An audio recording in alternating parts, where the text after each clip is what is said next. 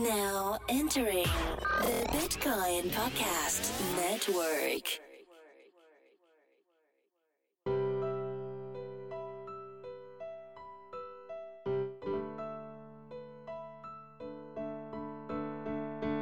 This episode is brought to you by Shapeshift.io, the easiest, fastest, and most secure way to swap your digital assets. Don't run the risk of leaving your funds on a centralized exchange. Visit Shapeshift.io to get started today. And this episode is also sponsored by my patrons on Patreon. We got about 40 at about $700 a month, and so I like to give different examples each episode for why they support. And here's why Josh likes the show. He says, I struggle to find interesting podcast content. I came across your stuff recently and binge listened. I usually don't find most podcasts worth the time, but the topics and discussions were worth every minute. Woo! Thanks, Josh. Okay, and so in today's episode, we talk with Sandra Rowe, and Sandra used to work at CME Group, and now is working on various social impact ventures, specifically this one called UWIN, like you and then win, not lose. And we talk about a couple different things, and most interestingly, we talk about the blockchain ecosystem as this place that has a bunch of different impact folks in it. And this is something that I felt is like, oh, there's a lot of people who want to do big social good here or whatever. And why is this? I get that question a lot, like, why are those people there? And for Sandra, from the world that she was coming from, it was the 2008 financial crisis primarily, where a bunch of people were there, felt the crisis, and were like, whoa, this system needs to change in a big way. Then we need to create some macro system change here. So that's something that I personally haven't experienced, but makes sense for why the people in the ecosystem are kind of a little bit social impact or kind of macro systems change focus. So we talked about that. We also talk about her work with UWINCorp, and the idea there is that there's $9 trillion in these dormant assets, and so if you can put them on a registry, that connects them to a global market. And so this is a pretty interesting idea, and they've already done a pilot with it, and it's interesting. One thing that I feel good about, but also weird about with it, is essentially creates a market for all the things, where you take away the intermediary that used to exist. You say, hey, now you random person in a developing country with various assets, you get access to the big global market, and now you're part of that supply-demand curve there.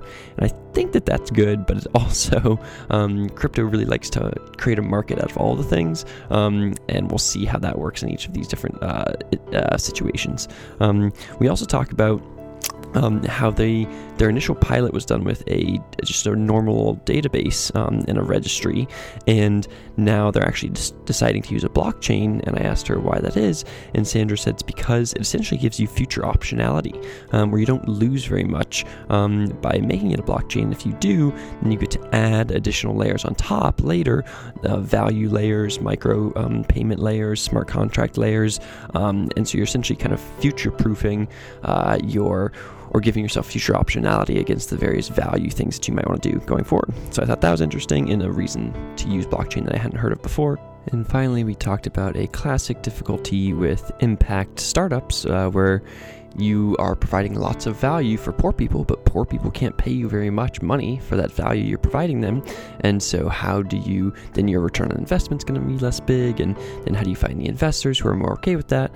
Then we talk a little bit about that tension as well. And then in addition to kind of her work in the social impact space, we take a little bit of a step back and think about companies generally, and how companies essentially how we can change them to be these like human-focused corporations. And I personally, one interesting part of this is that as we were talking about it, I was like, I haven't really interacted very much with kind of like the deeper Wall Street folks, but Sandra has, and I wanted to get her take on this kind of stuff, the kind of human-focused corporation, blockchain, social impact, non-accumulation of wealth, that kind of stuff. And I wondered what her take was on what their take would be. And she said that a lot of them are very into it and what have you, and especially ones with kind of lower or with higher risk tolerances. But she said there's also a lot of what she called institutionalization, where you kind of get governed by your context, where you've essentially been in a given context, in a given system, in a given incentive set for long enough such that you think that is reality, and then a lot of your actions get based off of that reality.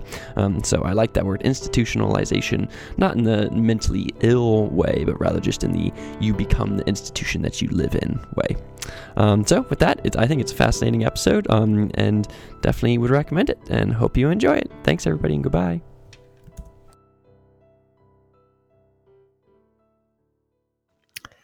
Hello everyone, my name is Reese Lindmark, and you're listening to another episode of Creating a Humanist Blockchain Future.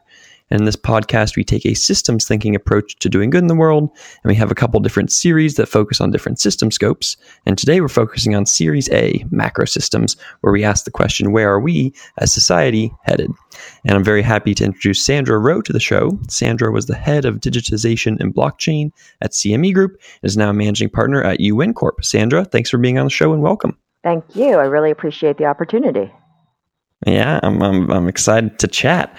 So I guess maybe before we kind of dive into some of these cool projects that you're doing these days, let's start kind of the higher level and ask you, how do you see blockchain these days, and how are you kind of thinking about shaping its future? So when I think about blockchain technology today, I really do believe it's technology that could actually help level set and democratize some of the real social and economic problems that we have in the world. Things that the internet didn't actually accomplish, which is really truly giving access to people, not only to information, but now economic empowerment at a level that we just haven't really been able to do before. Yep. And why do you see it as something different than the internet? I see it as different than the internet because I think there's actually a cultural shift that's also occurred. It's not just about the tech. When I think about the community of people who are in the blockchain space or entering the blockchain space, there seems to be a underlying desire with many of the people who are working tirelessly to either build or develop the tech and businesses around how do we make this world fairer, transparent? How do we actually level set some of the inequalities that are out there in the world? It can't solve for every social problem, but there are definitely some issues that we have, especially with regards to inequality and access, that we can use blockchain technology to solve. Yeah, I mean, I totally agree with you that cultural shift is happening at the same time. And that's a big reason why I'm here as well. And it's kind of a nice thing where more people who want to do the big shifting beget more people who want to do that because they find other people like them. It's why we're chatting today. Yes. And why though? And people have asked me this. They're like, so why is that? Like, why did it become the case that things like, blockchain attracted people who were interested in having social impact? So from my viewpoint, and this is obviously based on my experiences, I was actually in the middle of the financial crisis in banking when that happened in 2008 and 2009. And then obviously the aftermath of the consequences after the financial crisis. But I think it really struck a core in many people, not just about, the fact that our institutions, the banking institutions, had failed us, but actually a real question around, is the established way of doing things the right way of doing things? And I think that has kind of tipped off a whole wave of reflection. I think there is a lot of dissatisfaction out in the world, partially because of the crisis, but I think really it started with that, and I think with blockchain, starting with Bitcoin to start, but really ultimately now where blockchain is, it's really around taking that to the next level, and how do we actually make this a better and fairer world, and a more transparent world. Yeah, that's interesting. And as you say, that is definitely based in your experience. For me, I have essentially zero experience with traditional Wall Street. And so that version of reality, and I can't even imagine, it's kind of interesting that you talk about this, a shift of the people there that were all part of that crisis. And then now we're like, oh man, how do we make that not happen again? That seems like a good incubation chamber for some of these ideas. So with that, let's kind of transition over to some of the things that you're actually doing these days. You left CME Group recently, and now you have two kind of projects that I want to talk about. The first, could you talk about your work with UWINCorp? Yeah, sure. So I left CME July 2017 after I made a conscious decision that this technology had immense opportunity to do social good. And having come from a traditional finance background, I realized, I could take some of my skill set and actually marry that with what was going on in blockchain technology. And the first major project that I joined was UWINCorp, and that stands for Unleashing Wealth in Nations. And the brainchild behind this concept is my business partner and co-founder, Julius Akinyemi, who is the MIT entrepreneur in residence. And the concept behind this is, look, there are dormant assets all over the world. And it was first really, there's a book called Mystery of Capital by economist Hernando de Soto. And it talks about the same thing, which is he estimates there's $9 trillion worth of dormant assets around the world. And they exist in the physical world, but because they're not documented, nor are they recognized officially in financial markets, it's almost as if from a financial market standpoint, they don't exist. But that is not true, because if you go to any village or if you go to any city, especially in developing nations, go to Kibera, the largest slum in Nairobi in Kenya, you will see there is a vibrant economy happening, and trade is happening every day. So the mission of UN is, one, to focus on rural farmers, small shareholder farmers, and to help them to not only be documented, document their assets, as well as enabling them to find price discovery and being able to negotiate prices through a trading platform. So there's a number of different elements that we will be offering in terms of services to our core customer base, which will be rural farmers. We're starting in two countries, Cameroon and Mauritius, where we will be basically, we've been working with the government, been mandated to help them launch a physical commodities platform, as well as documenting their farmers and their assets. Exciting. There's lots to unpack there. I mean, I think I agree with what you're saying, which is, and it's this funny thing where, we think, and especially, and it can be difficult for people in the developed world to be like, well, why would blockchain be a big deal? Like, why can't you just use like traditional banks for this or whatever? And it's like, well, for us, it's easy to open a bank account. It's easy to open a credit card or whatever. And something like what you're talking about now, it kind of reminds me of SALT, where you say, hey, if you're trying to give people loans, or if you're trying to just incorporate people and their assets into the financial system in some way, how can you do that? And for us in America, we're like, oh no, but I mean, the bank knows about our house, or they know about our car or whatever. And what you're saying is there's actually $9 trillion of these dormant assets that aren't recognized, that then you can leverage in various ways. I guess, so tell me how much are you guys looking at those, like kind of getting those assets onto the blockchain? How much of it is then using those, in my mind right now, I'm thinking about it as like using those assets as collateral for future things. But tell me more about that first part, which is getting the assets on it. And then the second part, which is what you can do after you have them on it. Yeah, so absolutely. Look, I think when we think about the way we're going to approach developing nations, it's really about the analogy of leapfrogging from nothing to mobile phones, right? They skip landlines effectively. Well, imagine if you could go from having no documentation to basically skipping to the latest technology, which is having mobile phones and blockchain backend to help record your assets. Julius actually did a pilot in Senegal. And just to give you an example of how this can work, this was done without a blockchain at the time. So we're migrating all of that to a blockchain solution. How dare you? I know. But look, the thesis was actually tested out in Senegal, and it proved to be actually pretty amazing, just the first step. So the thesis of the first step was working with a cooperative to say, okay, let's start documenting all of the farmers. And they ended up with about 500,000 farmers registered with their assets. So when I say their assets, I mean everything from land, using GPS technology and satellite technology to figure out where land is. Because guess what? There's no physical addresses. There's no signs that markate where one piece of ownership ends and another piece of land starts. So you've got to actually get creative about how you, quote unquote, figure out who owns what land. Livestock, how do you record these animals? Lots of livestock, they're very valuable.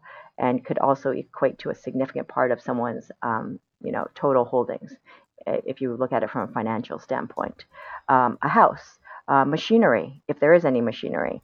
All of these things were documented. And then, of course, the commodities that were being produced, whatever they might be. So all of these things were recorded. And just to give you a sense of what can happen when you start recording things, Julius found out a few months later that they had received a very exciting news. And he asked, okay, well, what happened? Well, they received an order from Saudi Arabia. What kind of order? Well, it turns out they got an order for lambs to be delivered to them 1,000 lambs every month.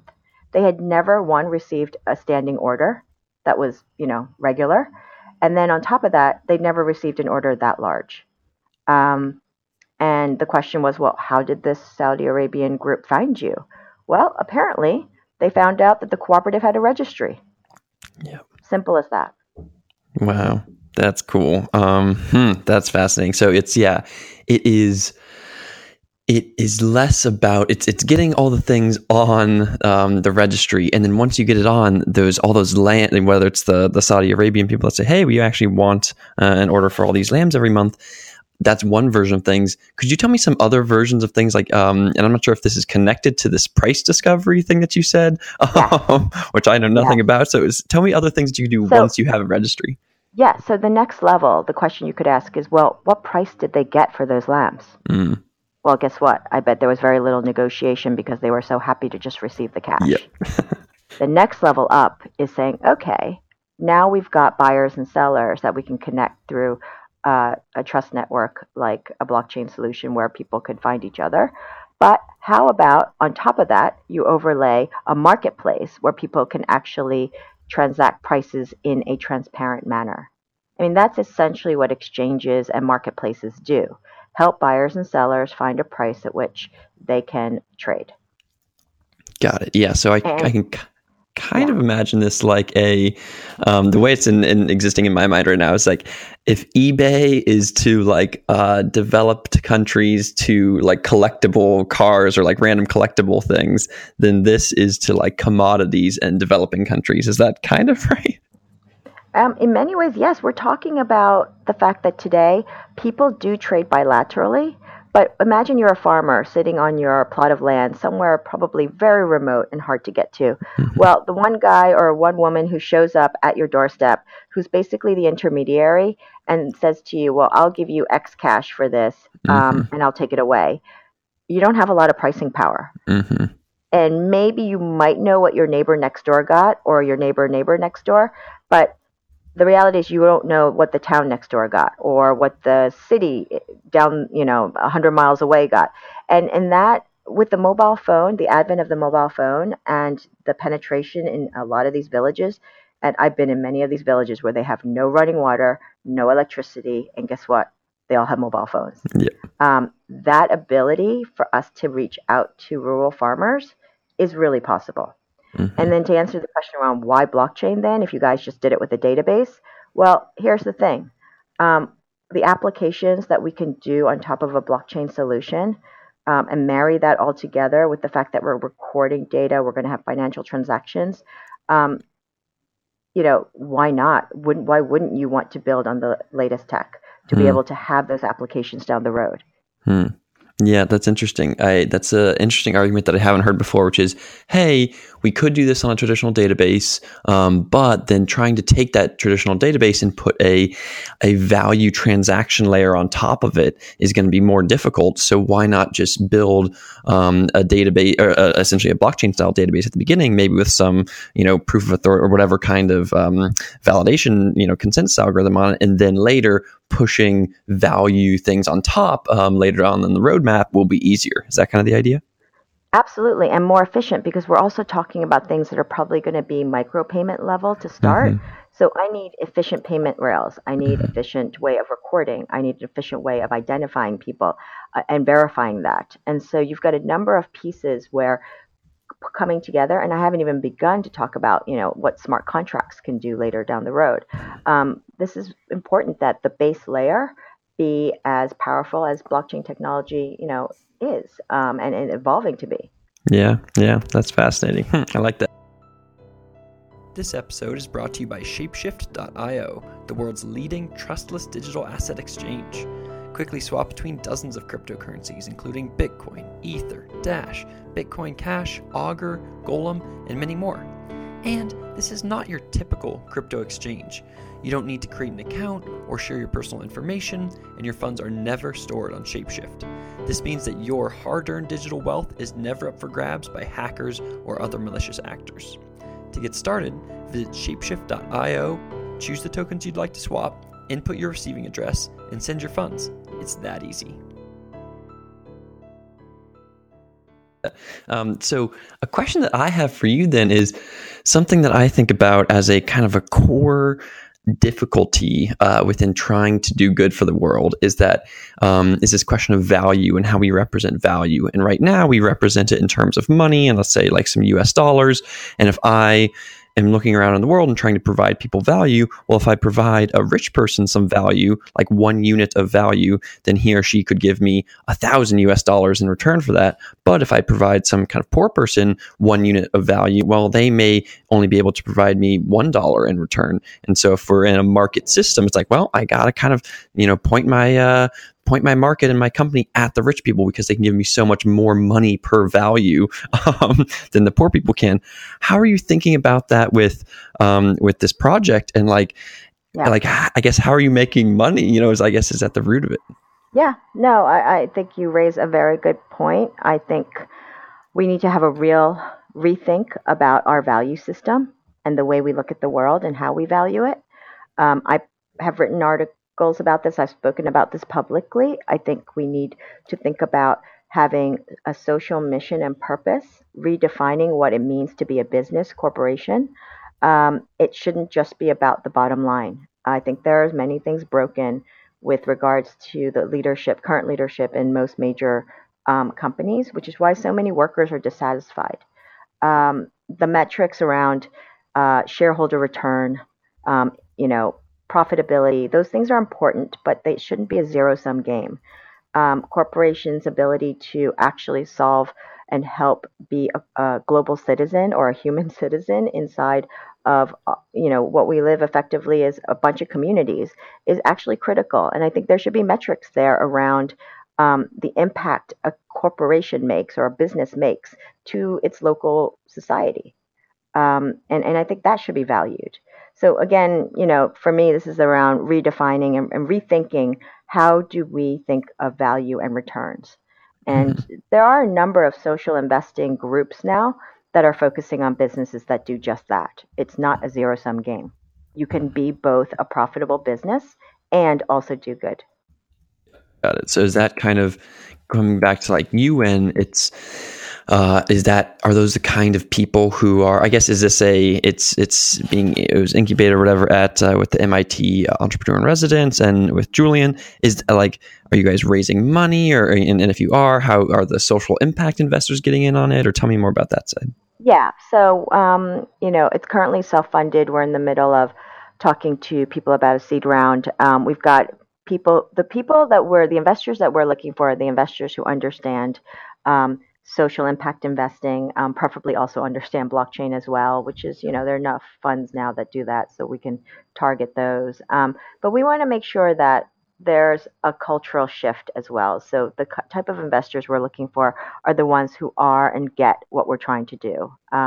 Yes, we want to make sure that there's a return for everyone who's actually put money and capital into the company. But ultimately, this is around a metric that includes how many lives have we helped? What has that conversion been? If a farmer was getting $1 out of $10 value of a commodity, can we make that $2 of value in their pockets? And I'm using dollars just because we happen to be in the U.S., but you know what I mean. Yep. Yeah, I think that's it's a funny thing where you kind of have to. I've been talking with exploring with various venture capital groups around this ETH Commons work that I do, and a lot of it is based in the idea that, one of the key core building blocks of it is that if you quote unquote invest in it, if you give money to it, then you are not expecting ROI in this current system, but rather you're hoping to exit the whole current like game A system and go towards this game B thing, and trying to convince venture capitalists. And then you essentially have to go up that funding tree where you say you need the LPs who don't just purely want an ROI. You want LPs who are aligned with that kind of future-facing cultural mission. So it sounds like that's what you're kind of doing as well, where you have to keep on going up the tree until whoever's giving you the money has to be kind of value and mission aligned. Is that right? Yeah, and I think a key point that we need to figure out how to translate and tell the story is, for example, more than 50% of many of the small shareholder farmers are women. If you empower and put more money into their pockets, you actually inevitably end up impacting the community. There have been lots of like individual studies done on this, but what I'd like to see is a set of metrics that we could start developing that say, okay, well, if a group of women shareholder farmers end up with X, and then the community benefits Y, which includes education and children being healthier, they live longer, there's less, disease, et cetera, et cetera. What is the net impact of that on a given GDP of a country? Mm-hmm. Especially ones that are agriculture based. Yeah. Yeah, I think that's a powerful thing to connect those kind of hyper local kind of developing, people facing things towards the GDP of the country. That feels powerful. It also reminds me of trying to produce these from a pure selfish perspective. You can make the claims, and it's very difficult to do this now. But if you say, hey, if there are more people like you, it's essentially if you help people who are poorer than you, then they can become more similar to you. And that will be good because then they will demand the same things that you demand. And they will be able to work on the same things that you're able to work on. And that will be a win-win for everybody because you want more people who want more what you want. But that's kind of too much of a macro view, I've found, for actual people. So I would love to know. Yeah. I would love to know. I mean, we've kind of touched on this, but you're talking a little bit about, you had this great piece in CoinDesk at the end of last year about these kind of human-focused corporations. And it sounds like that's what we're kind of talking about here. Could you tell me more about what a human-focused corporation is, and how it's different than our current focused corporations? Yeah, I mean, ironically, I actually think blockchain technology in the community actually has the ability, even though this is really, cutting edge emerging tech, to bring societies back together and maybe even reduce some of the inequalities that exist, right? The extreme inequalities that exist in the world today. I wrote about, a more human corporation because I've spent most of my adult career in very large banks and corporations. I've seen good, I've seen bad. But ultimately, net in the end, the system itself, the profit-driven, bottom line, shareholder return, dividend-focused system is really broken. It actually promotes the wrong set of incentives, in my mind. It promotes the greed. It promotes resource hoarding. And I'd like to see, and actually a lot of unhappiness and stress. And for me, watching colleagues or even myself feeling that way at times is very distressing. And I think there are a number of statistics out there in the US in particular that state something like, 50, 60% of most workers in big corporations don't really feel any kind of loyalty, or they're unhappy, or they're looking for another job. And to me, when you're spending that many hours of your life in a given place, it shouldn't be that way. Mm-hmm. There's something kind of broken about that. Yeah. I feel like that is, this is, so what exactly you're talking about, the dividend focus, the greed, the hoarding, and then that thing, then creating unhappiness and stress. I super agree with all that. And that is this concept that, and studies show after about, $50,000 per year, you don't get happier when you make more money. And so at that point, but it's so tough for us to get out of that greed, hoarding, accumulation mindset, and towards some version of thing where you say, no, we have abundance here. We don't actually need to push and try to hoard things more, and that'll actually make us happier. And I think that dialogue is actually starting to happen. It's been around for a while. There are concepts around B Corp or B Hmm. corporations that have been around for quite a bit, and that it stems upon like socially driven or social mission driven corporations. So it's not a new concept, but I think what the blockchain community is doing that is really different. It's also a generational shift. I feel Hmm. like the younger generations are pushing for a different way of working and changing the nature of work. Like, what does it mean to work? It shouldn't be just about living paycheck to paycheck. So tell me a little bit more about, because something for me, kind of diving into the blockchain ecosystem, I've kind of essentially people that were more like me around the social impact side and kind of more the startup young side or whatever. I've been more connected with those people, but haven't gone deep on the kind of large banks and corporation side. But you've had experience actually in that world. I'd love to know, like, if they were listening to this, or if one of us went in there and talked about, hey, there's this like awesome future that could be better or whatever. What would their take on that be? Um, I think it's going to be mixed. I Mhm. think there are a lot of people there are some people, I shouldn't say a lot, there are some people where they don't have that option because maybe they're the sole breadwinner Mhm. and they kind of know what they know how to do and they like the lifestyle or they're used to the lifestyle. So it's really hard to switch out of that. There's a concept called institutionalization, which I think is real, meaning the longer you stay inside of an institution, you become that institution. And it becomes even harder to switch out or to think that you can actually break out of that. Yeah, that. And then there's a minority who are a bit more fearless and willing, more risk taking. Um, and they're willing to give it a try. And there are a number of executives I know who've left very large institutions for the blockchain space. Mhm. Mhm. Yeah, I think, yeah, that's fascinating. And we'll see, hopefully what we can do on the blockchain side is, actually be successful and say, yes, the thing that we claimed was going to be true actually is true. And then hopefully actually be successful, and then be patient with everybody who is either more risk averse or who is in a different context than us, or who is more Hmm. institutionalized than us. We can say, hey, things are still happening over here. So, like, we're happy whenever you're happy. Yeah, I have to tell you, one of the things that I love about this community overall is the inclusive global um, outlook. Mhm. So many global citizens, right? People who are also from all over the world, all walks of life, all backgrounds.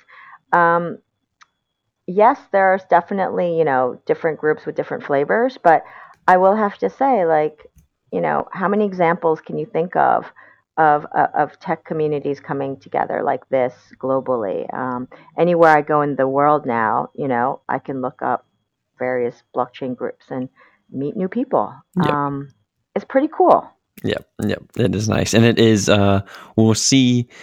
I think that's true at the beginning, but then if the world becomes more blockchain crypto-y, and then, 10%, 25% of people are like that, then likely some of that will be lost or what have you. But for right now, it Yeah. is nice. Yeah, no, I agree. It's going to evolve, and frankly, I think some people are probably already disappointed. It's become Yep. almost too mainstream for some people's likes, Hmm. especially from people from the early days. Yep. But things evolve, and I think it's more important that we try to actually get more people in and be as inclusive as we can, as opposed to trying to keep people out. Yep. Yep. Exactly.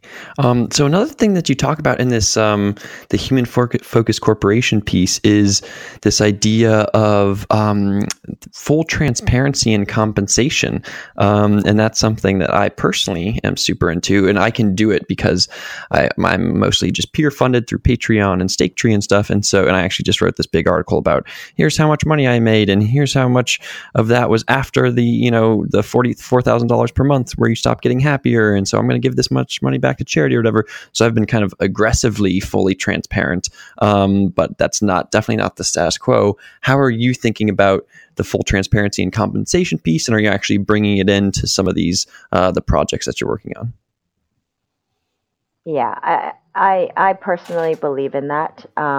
When I think about what happened at big, large corporations, you're actually told, especially in the banking culture, especially before the financial crisis, but even during, you're not allowed to actually contractually talk about your bonus. And I always thought that was a very strange thing. You weren't allowed to talk about what you make with other colleagues.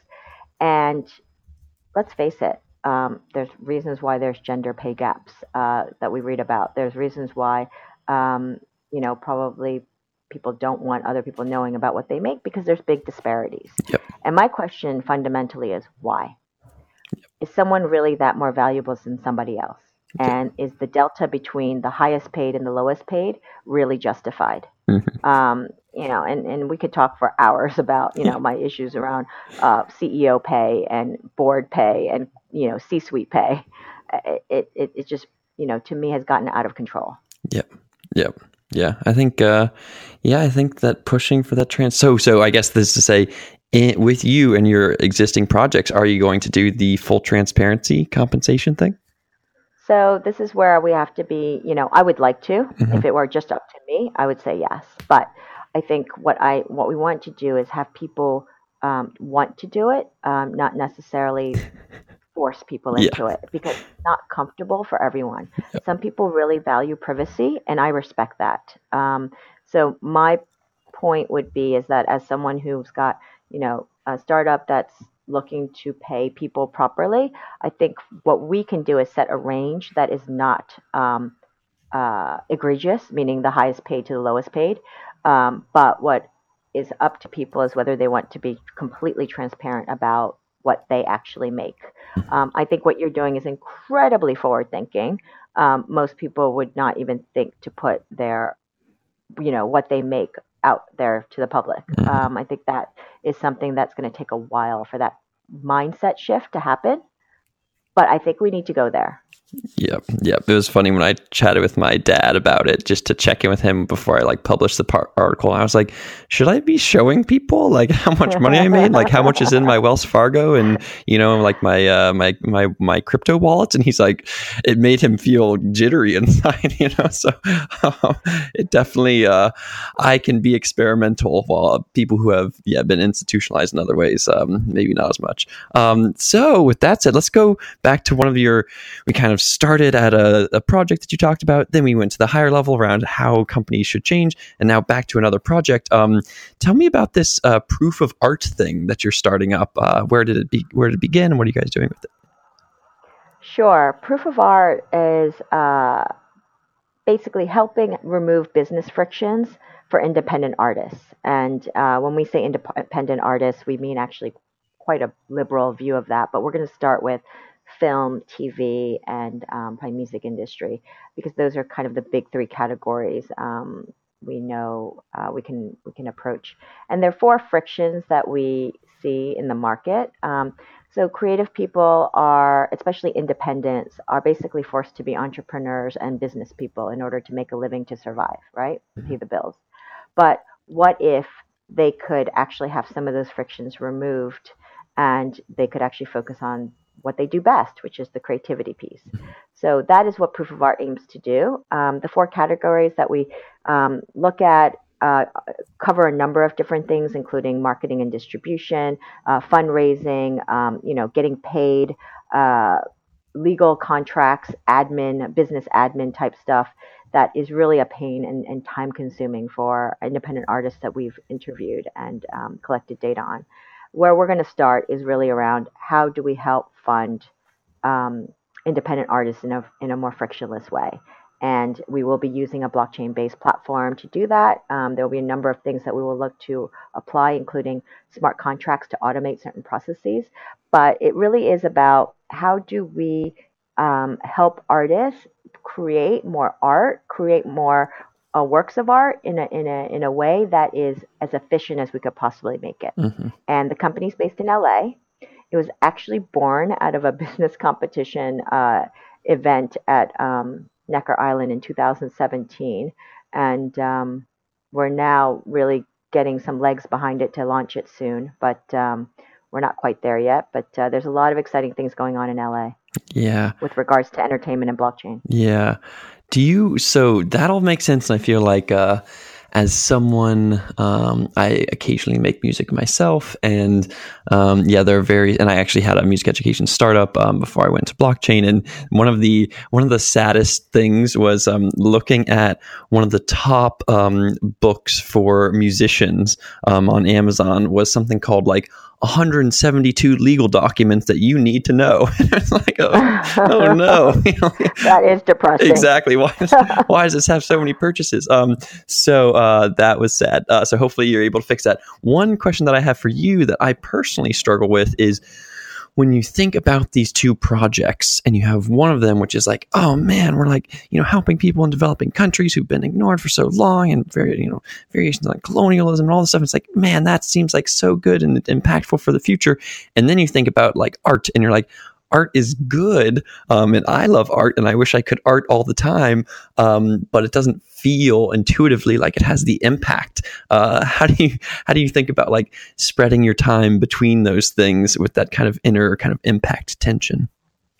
Yeah, no, I want to be clear about sort of where I come from, which is I am about helping those who are most vulnerable and or outside of formal financial markets to participate in a financial way. So that's sort of where I come from. So for me, the two projects actually are quite aligned in that commonality, but the two are very different. I'm spending almost all of my time on UWIN, which is really, my mind, going to impact physical commodities as well. Overall, it's about helping the farmers, but ultimately what's also missing from today's world is we don't have physical commodities pricing in an easy to consume way at the local level. So if you were to ask me, what is the price of coffee in Vietnam and Cameroon and Ghana? I'm not even sure if you called around that you would get the appropriate local market coffee pricing. And that's how fragmented the market is in many physical commodities. So we're going to help bring that together. On the artist side, I am actually just helping to set up some of the framework, and I will not be participating on the management team, but we've got a good team being put together to run with that. And I think from my perspective, that's also very critical. I don't think actually people understand that art and music, art in general, including music, really impacts our lives in ways that promote better quality of life. I'm trying to think of the right words to describe what I think art does. It uplifts humanity. It brings humanity together. I think sports do the same thing. So when I hear people saying, oh, well, art, I don't really care about art, I actually say, wait a second, you may not think about this directly, but actually art has the ability to promote peace and more love and more humanity in society. I don't think those things should be neglected. If anything, they should be promoted, because we have a lot of division and, for some reason, a lot of anger in the world. And I think promoting art actually helps to combat some of that. Yeah.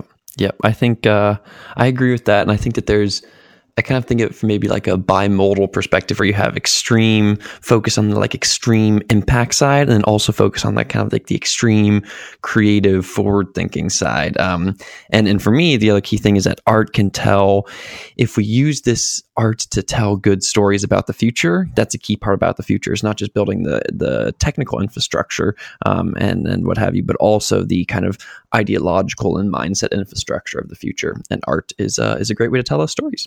So with that, one other funny note. By the way, that I've noticed. Beautifully said. I love that. That's awesome.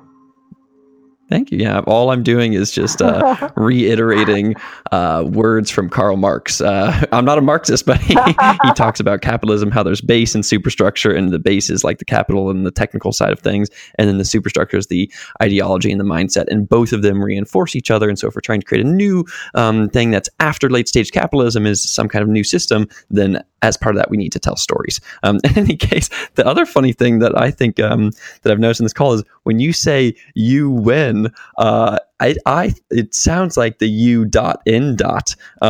So that is a long-term feedback thing for how to say those words without hearing them as the UN. Yes. UWINCorp or something. I'm not sure. Well, that Sandra, thank you so much for coming on the show. Well, thank you. I really appreciate the opportunity. And look, for all of the people out there who are feeling the same way or think similarly, I think helping each other, let all boats rise, I think that would be great. Yeah, all boats rise. Great. Well, thank you so much, Sandra. And then for other listeners, Sandra, is there any way to get, you can follow Sandra on Twitter at SRO London. Is that right? Mm-hmm. Yeah. SRO London on Twitter. And is there any other place that they should find you on the interwebs? I'm on LinkedIn. Apologies, guys. I'm not, I have a Facebook account, but I'm probably about to delete that. So. No, I mean, and I was also wondering if there's like a place they could look at for proof of art or UWINCorp. But yeah, follow her on Twitter, and then as you do that, then you will learn about her various projects. Thank you. And if you want to, woohoo! If you want to support me, you can go to patreon.com/Rieslandmark. That's patreon.com/RHYSLINDMARK. And there's also, I have a stake tree, which is like that, but where you can support with ETH. So it's staketree.com/Rieslandmark. And with that, goodbye, everybody. Bye.